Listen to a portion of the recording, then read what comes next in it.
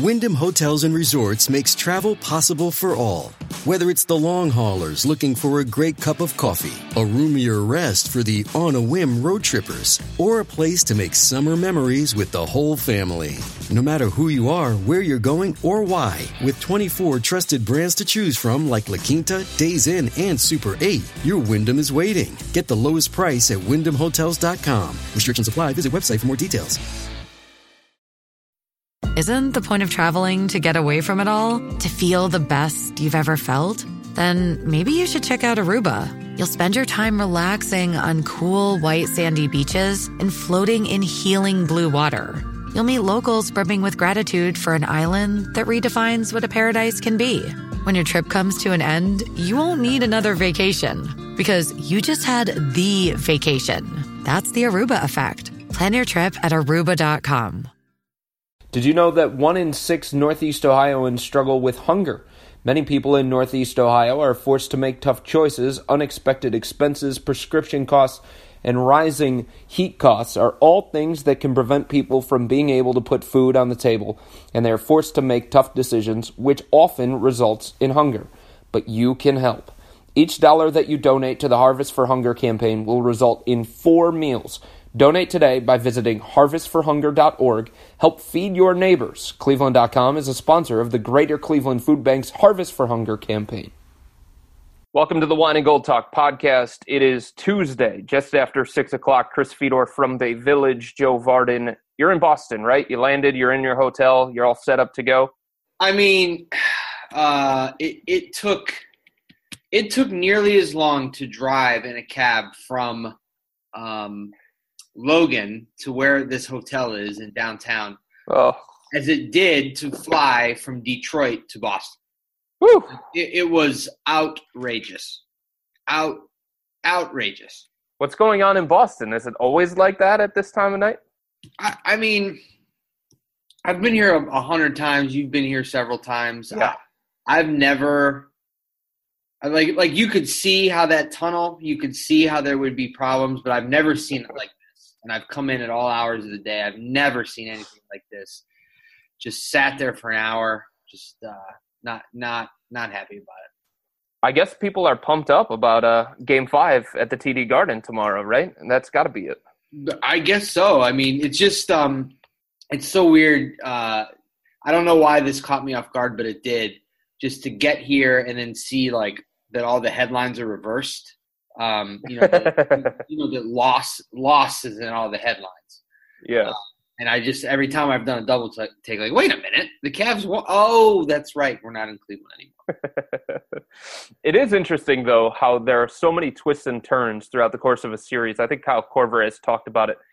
He used the term dramatic. Like everything when it comes to a playoff series is dramatic. You win 2 games and you feel like, okay, that team is going to win. That team can't possibly lose.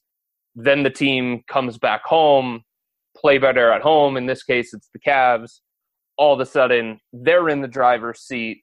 They're unstoppable. They have found something.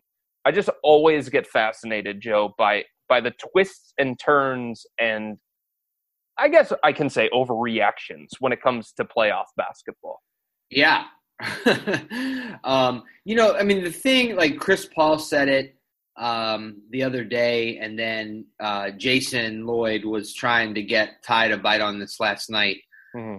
But I believe it, that when you're in a playoff series and the team, if you're a member of this team, then you would say if your team wins a game, that team feels like you're never going to lose again. And then the second that team loses, they feel like they're never going to win again. I feel like these playoffs have reinforced how untrue that is, and that there is no such thing as momentum from game to game. We've talked about this a little. I do think that the Cavs found something in Game 2 that the Celtics may not be able to recover from. So you could say that's momentum, but I think really that's more about just digging into the series and finding the button that you can push that like kind of like the nuclear option or whatever. Like you find that one button that you can push that can kind of change the series. Mm-hmm.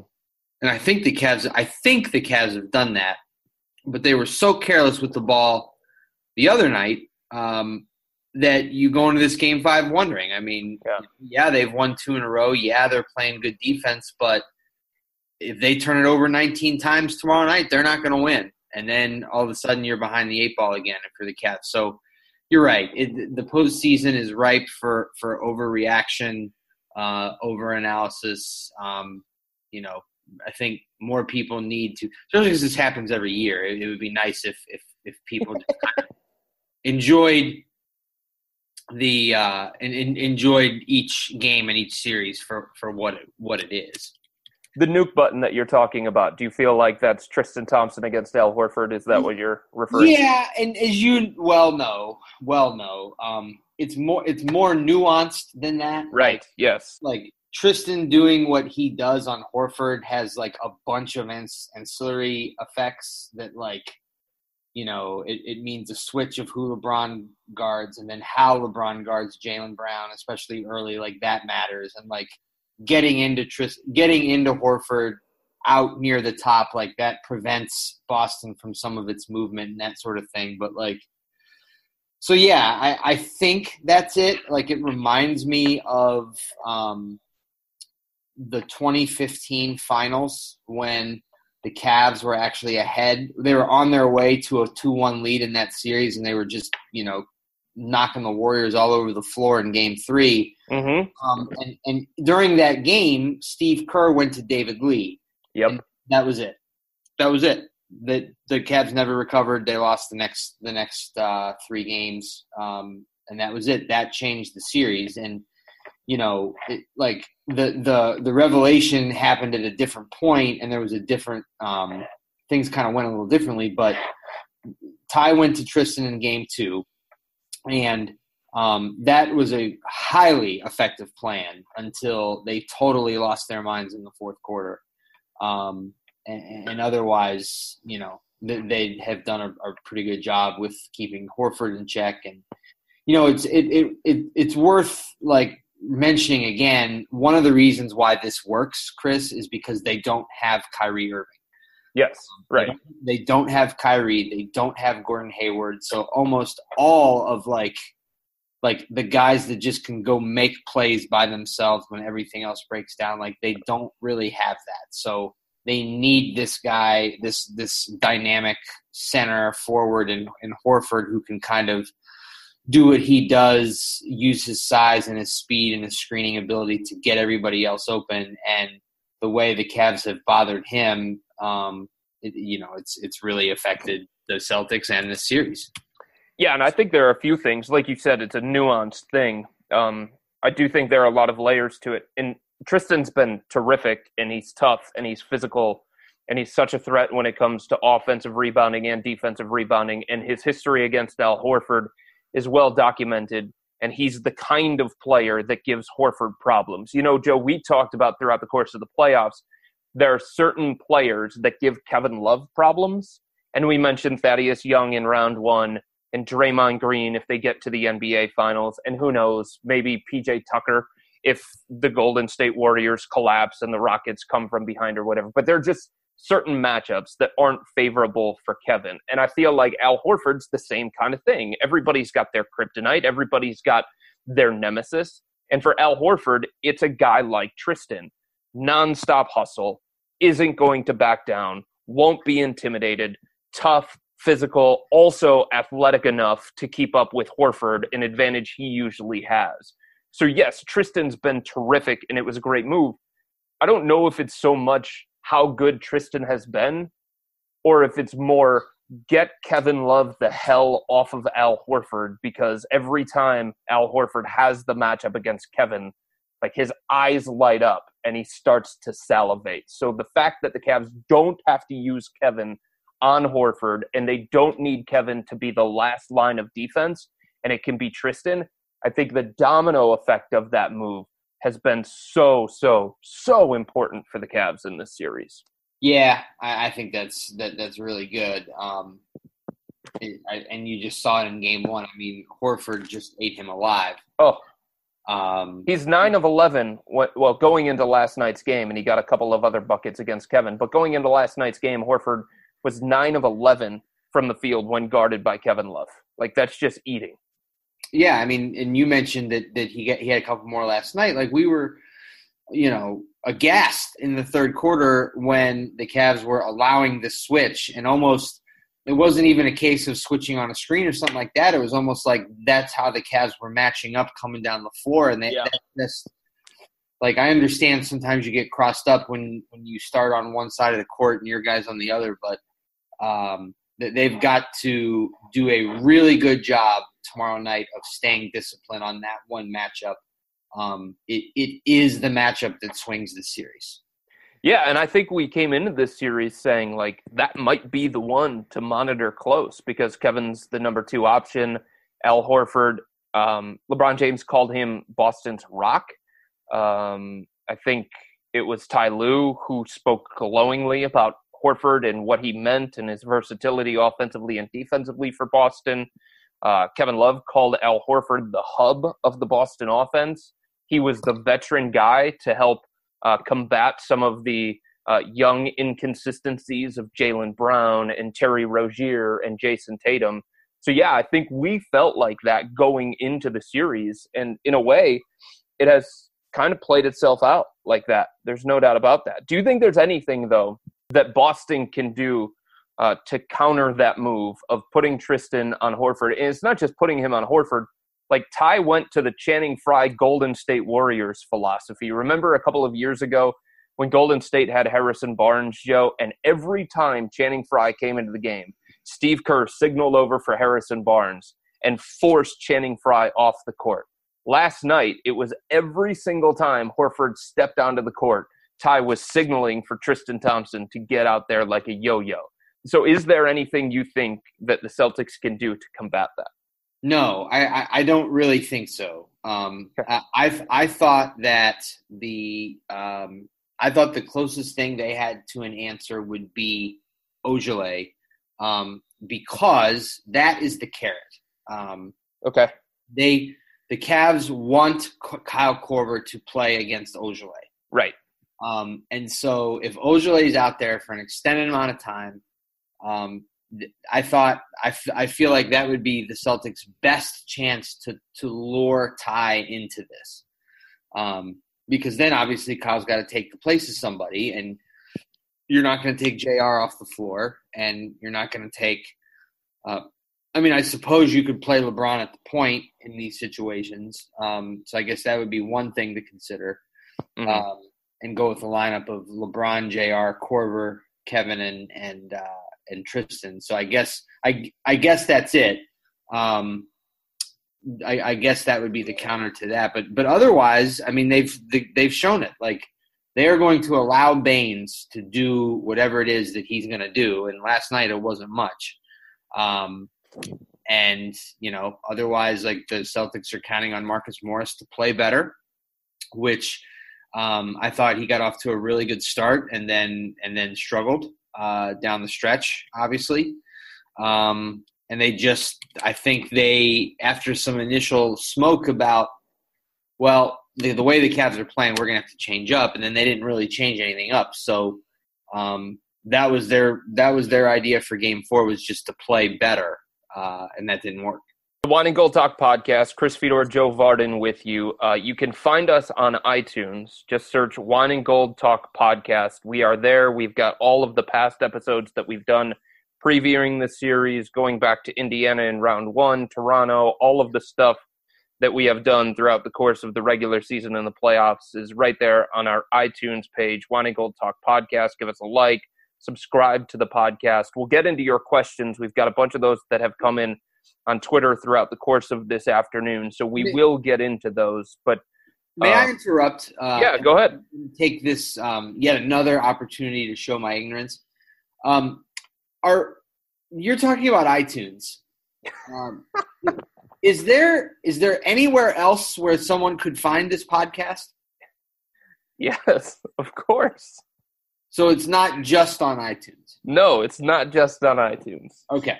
It will be up on Cleveland.com. Okay. It'll have a separate post. We'll come up with a headline for it. Okay. Whatever we feel like is the main topic from the podcast. Well, the headline is definitely like careening towards Joe shows ignorance on Cavs podcast. This is true. So all right. So if somebody is on Cleveland.com, they can actually click on our podcast right there and listen to it. Yes. Have you never once? No. Why would I do that? Why would I listen to our podcast? That's insane. Are you serious? Yeah. Why would I click on our podcast? To evaluate yourself and your own performance? Well, that's easy. Move on. Well, the other thing that you could do, and I've never brought this up to you, although I've thought it for a couple of months, just hasn't been the right time to bring it up. You could, promote our podcast on social media platforms, Twitter, Facebook, whatever else you do with all of your other posts. You could promote our podcast by linking to it. Okay, but I mean, if you think about the history of our podcast, like there's been times where I've been stuffing my face full of seeds. Yeah. Like times where like I'm being interrupted on text. Times sitting on the beach in Miami with the wind tunnel. With the wind tunnel. I mean, the Indians have done like untold damage to my focus during some of these things. Various NFL games.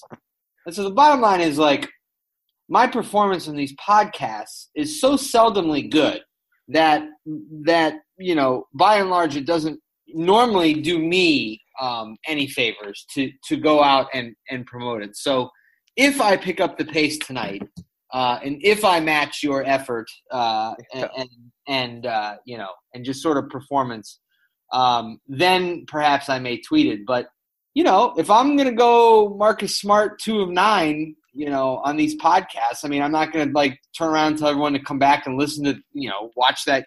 Like Marcus didn't fly home last night and get his thing around and say, hey, why don't we all get together and rewatch Game 4? It was really sweet. I was awesome. That's a valid point. You see what I mean? Yeah, sure. I understand where you're coming from on that one. Are you aware of what Google Play is? I know it exists. Okay. They can also find the Wine and Gold Talk podcast on Google Play. So you can tell your friends and your family members that if they don't have iTunes and they don't want to go to Cleveland.com for some reason, they can find us on Google Play. There are dozens, I would say, of very loyal listeners to this podcast. I agree. Who are very excited about it and appreciate the insight, which is great. I think they can probably do better, but so we really appreciate that, and we appreciate them sifting through all my ums and ahs and that, and I will, that's not entirely fair. I have promoted this podcast on occasion, and certainly I talk about it. Okay. Okay. Word of mouth is very important. It is. Who do you talk about it with? Oh, with friends and with our various colleagues. A good friend of mine. Yep. Somebody who we used to work on in different realms of the political sphere. He's still there. Justin, if you're listening, we speak often. He's a big fan of yours and mine, and it's very nice. And I know we've got a couple of little listeners there on Twitter. So, this is all like the basic thing was I didn't know if the podcast was only on iTunes, and I thought it was funny that you were telling people you could find it there when that's probably where they found it to begin with. But you're telling me they can find it on our website and on Google Play. Yep. Maybe in the future it'll be somewhere else. I don't know. Like my Twitter feed. Like your Twitter feed. That would be nice. Or maybe your Facebook if you actually go on Facebook. I don't know if you do. Do you? Mm-hmm. Oh, okay. I'm friends with your wife. I don't know about you. I'm friends with you. Yeah. I always feel funny about sending invites to people. You know what I mean? Yeah. I do. It's also funny since we're discussing this. Yeah. I loved and still do our old partner Chris Haynes. Yes. I mean, just one of my favorite people. But still not Facebook friends with him, and couldn't do it when we were working together. Just couldn't send the invite. Don't know why. Just never did it. You always get that little icon where it says, this person, maybe you should be friends with this person. Right. And just never hit the button. Just never did. See, I'm the same on Twitter, right? I've worked with a lot of people for so long, but for a while on Twitter, I was the guy who was like, don't fill up my timeline. I'm going to be really, really picky about who I follow because I don't want to start following 500, 600, 700 people. I like it to be really, really intimate and not bunch of tweets from a bunch of different people. So now we've gotten to the point where I've worked with, and I don't want to say names, but I've worked with a number of these people for so many years that I feel like it would be really, really bad form to start following them now. Because once it pops up, they're going to see the notification, Chris Fedor is following you on Twitter, and it's been a year and a half, 2 years, 2.5 years. I feel like that makes me look really, really bad. And there's no explanation that I have that is going to make somebody understanding of me not following them until now, after working with them for a while. You would be a terrible spy. A terrible spy? A terrible spy. This isn't easy. You can easily explain this away. How? Well, you have to lie, but lie. Jeez. Right, but what is the lie in this situation? Twitter unfollowed you without me actually requesting that, and now I have to follow you back? Yeah, you could say that. Twitter reset all of the people that I follow, and I have to go in and refollow everybody? Yeah, I've heard that one. Oh, my God. The other thing you could do, you could just say, you just roll up your sleeves and say, listen, I don't know. I don't know what happened. Sorry. Okay. What's the big deal? Well, I don't know if it's a big deal or not. I feel like I don't want to know if it's going to come across the wrong way. You know what I'm saying? I'm hoping, and you should hope, that these are people you're about to aggrieve when they find out that you're not following them. Yeah. That they have bigger fish to fry in their lives. That's true. That's what I'm saying. Okay. That's a good point. Before we get into questions. Yes. I have a little rant. I feel like sometimes in the postseason, Joe, we evaluate teams independent of what actually happens, right? Sometimes we just look at the result and then we make declarations based on that. When the Cavs swept the Toronto Raptors, so many people were like, wow, the Cavs have hit their peak. Now these are the Cavs that we always expected to see. They've got chemistry. They're going to be unstoppable moving forward. They found something offensively and defensively. And I think too many people ignored the role that Toronto played in the Cavs getting a sweep in that particular series. Whether it was the matchup being in Cavs' favor, whether it was what happened in Game 1 and Toronto not being able to recover from that, whether it was a mental hurdle that Toronto was never able to clear in that particular series, and it was always going to be something that hovered over that series. I just feel like too many people made that series about Cavs are back, Cavs have figured it out, rather than about Toronto. And I guess what I'm getting at is, coming into this series, I feel like a lot of people believed that the Celtics would struggle on the road, right? Even when it was 2-0 Boston, coming back to Cleveland, a lot of people were like, well, wait a minute. Boston's only won one game away from TD Garden in the postseason. Look at their numbers offensively and defensively, home versus road. Look at Terry Rozier, home versus road.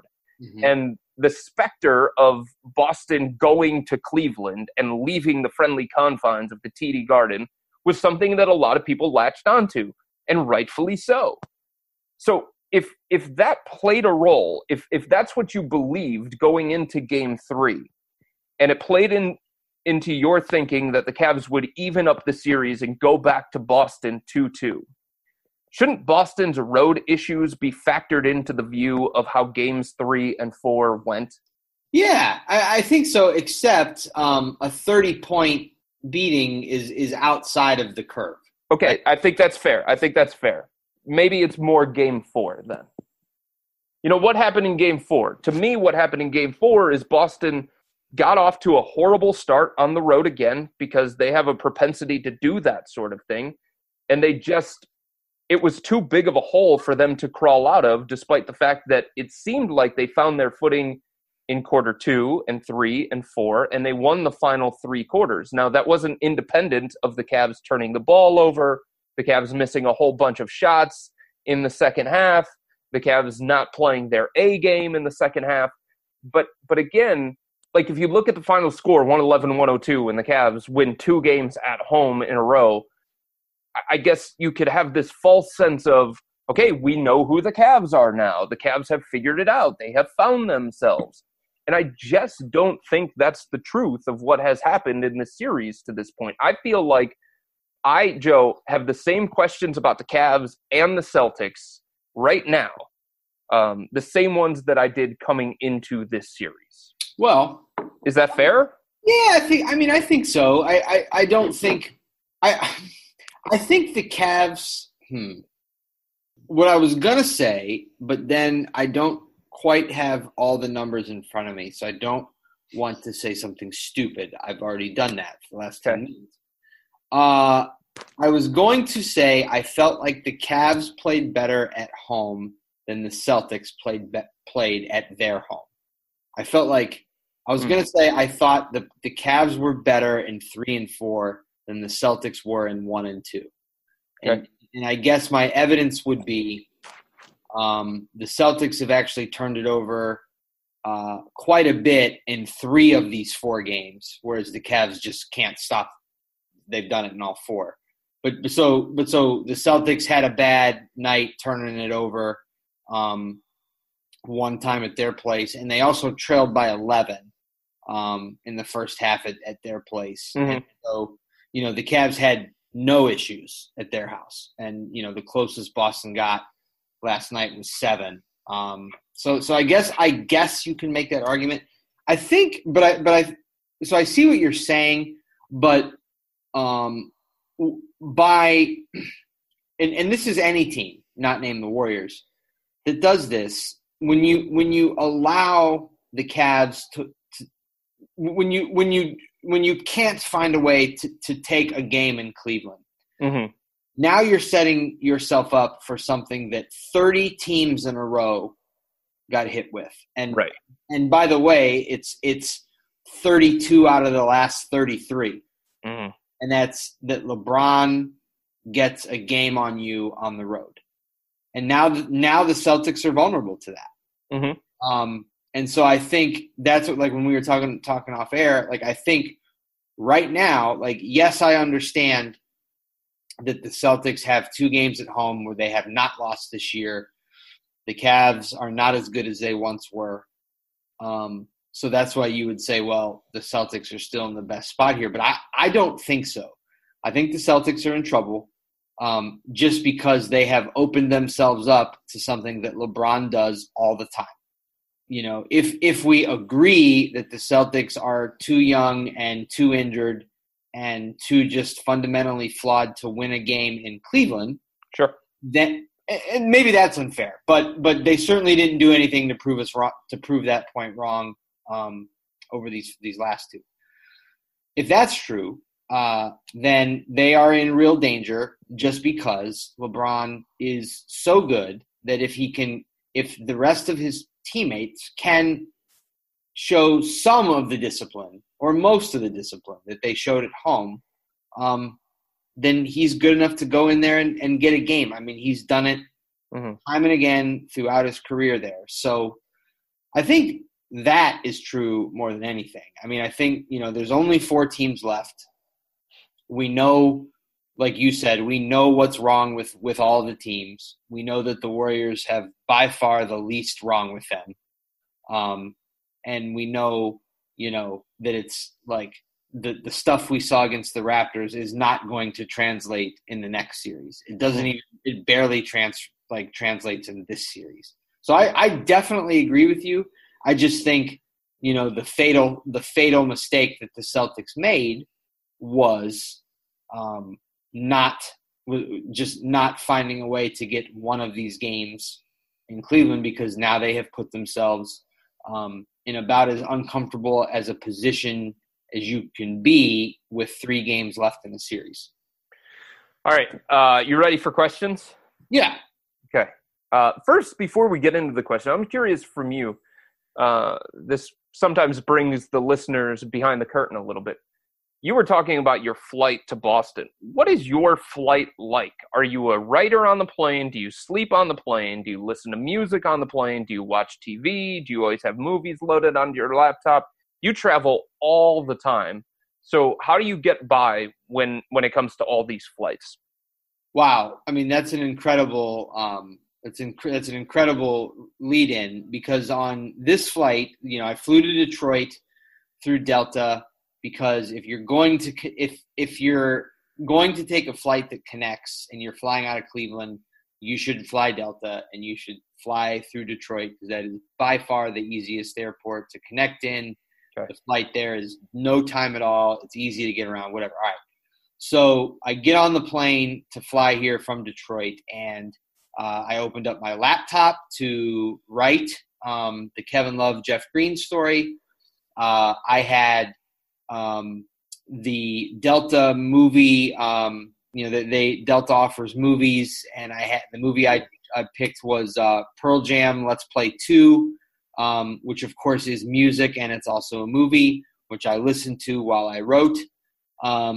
And because we had some technical issues with the plane, I was able to file the story before we were wheels up. And once we got into the air, the wireless never worked again. And after about 15 minutes of getting it to try to work, I gave up and fell asleep because I took the window seat. Okay. I slept very comfortably. I typically, on the vast majority of my flights this year, I have taken the aisle seat so I can get up and pee whenever I want. Oh. And I'm not usually a sleeper on these flights unless it was a late night, which we often have in this job. Yeah. But I'm not usually a sleeper. Lately, I've been sleeping more, and I've been taking more window seats because of that. Huh. So, it depends on the flight. When you do this so much, you get used to talking about it, and you're talking about it with people who are doing the same thing. So I'm sure there's stuff that I'm leaving out that people are interested in, but basically,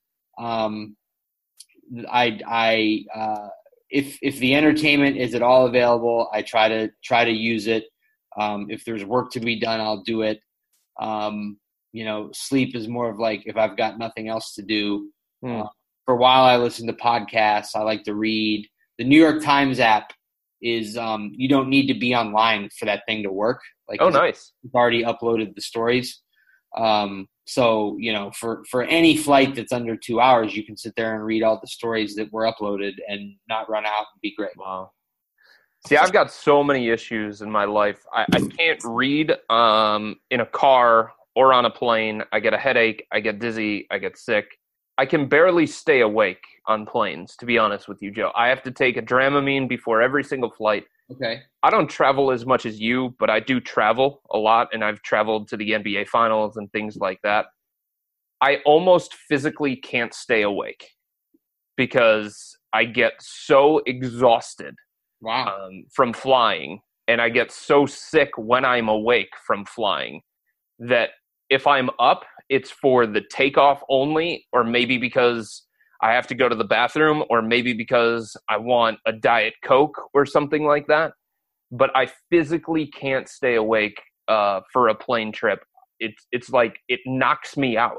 It's kind of like the effect that NyQuil has on me. Every time I get in the plane, I lose all of my energy, and I'm so fatigued, and I just crash. I couldn't even try and write on a plane. If somebody said, Chris, you have a deadline to make, you have to write something, you have to do it on a plane, Like, I physically don't think I could do it. I mean, that would be impactful. I like on the morning, like I got on the plane in Cleveland on All-Star Friday morning. It was like 7 a.m. Cleveland time.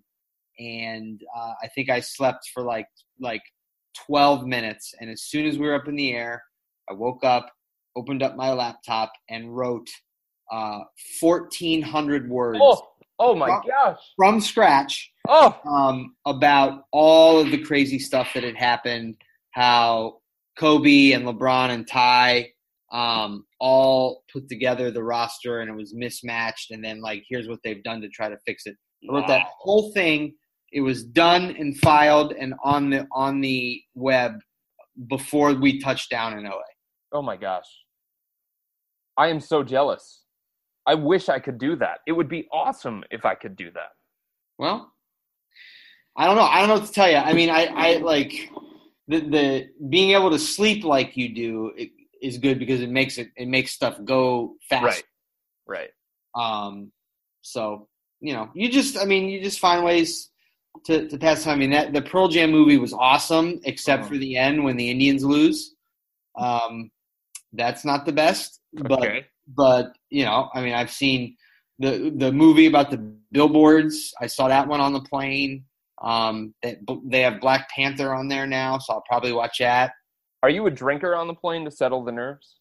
No, not to settle the nerves. No, I mean, like you are because you want to drink. Well, yeah, but that is very like, I mean, we like to go out and have a good time, but I don't drink that much on the plane in terms of like actually doing it at all. I mean, I know people who have to, otherwise they can't fly. They get too scared. Right. Absolutely. Yeah, I mean, I can see that, I think that, I mean, drinking on the plane can be fun. I will say that, but then you're tired, you're tired by the time you land and wherever you're landing. So, you need to have that energy. All right. So the questions, they came in on Twitter all afternoon. This one comes from Sir Franks and Bacon, who is Greg Brinda. He is a radio host on WTAM, a legend of the radio scene here in Cleveland. He wants to know, could Kevin Love be a better quarterback than Baker Mayfield? No. No? No. Not mobile enough? Not anything enough. Next. Okay. Jordan wants to know, which Cavs player, other than LeBron, is most important to their success in Game 5 on the road? Ooh, I like that question. Well, I mean, I guess if the first 15 minutes of this podcast are true, right, I guess the answer is Tristan. Yeah, I think you can make an argument for that. There's no doubt about that. I also think Kyle Korver has a case to be made. They're 8-1 now in the postseason when he reaches double figures in scoring. I think their only loss was Game 2 against Boston when he has reached double figures. And if you extrapolate it out to the regular season, they're 30-9 when Kyle Korver reaches double figures. So he's quite a barometer for their success. Plus, in the postseason so far, Joe, they are undefeated when shooting 34% or better from three-point range, and he is a guy who is very responsible for that percentage being what it was in the last two games against the Celtics. So, where'd you get those numbers? Off the top of my head, I did those numbers last night. Oh, okay. I read your story. I must have missed those numbers. You definitely did, but that's okay. I definitely read it. Well, I appreciate that. Did you promote it? right after the podcast. Yeah. Joe Cavs, he tweets at us. He wants to know, I know it's looking way ahead, but will Ty have to start Jeff Green in a Warriors series? Who the heck will guard Kevin Durant? Because I don't think putting LeBron on him from the jump is the way to go. Yeah, I saw that question, and I just wanted to find whoever wrote it and just smack him on the wrist. Like you can't be talking about that series right now. Nope, not yet. You just can't, because while I believe the Cavs are in a good spot here, this whole thing can turn, and yes. you just can't. You cannot talk about the Warriors. I've got news for you. It's not going to go well anyway. So enjoy the hell out of this Eastern Conference Finals, and just soak it in for what it's worth, because the task that wait, if they're fortunate enough to even get there, is probably too much. But you're right, a series can change so quickly, and our perception of what happened in a game sometimes gets lost. Like last night, and I know this is stuff that happens throughout the course of a game, but last night, Boston missed 15 combined layups and dunks. Yeah. 15. Yeah.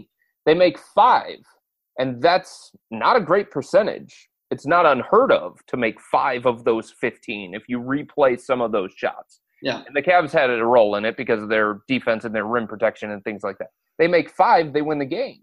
Yeah.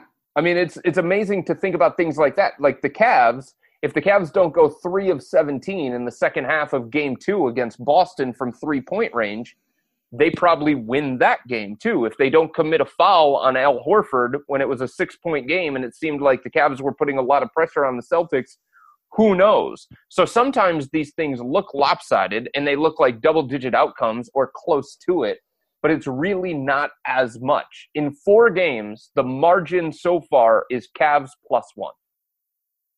Yeah, that sounds about right. I think it's fascinating to think about how series can change in things that sometimes are unexpected. So I'm with you. I'm not ready to look ahead to the Golden State Warriors yet. Speaking of Jeff Green, Jack wants to know, why does Jeff Green still get minutes from Ty Lue? Well, I mean, I don't know, Chris, if you think about who are the guys that fans love to beat up on? I mean, number 1 is Ty. Right.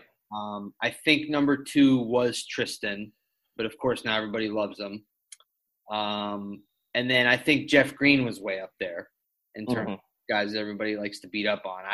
I think that Jeff Green has served his role and served it well for most of this year. He's had very different roles.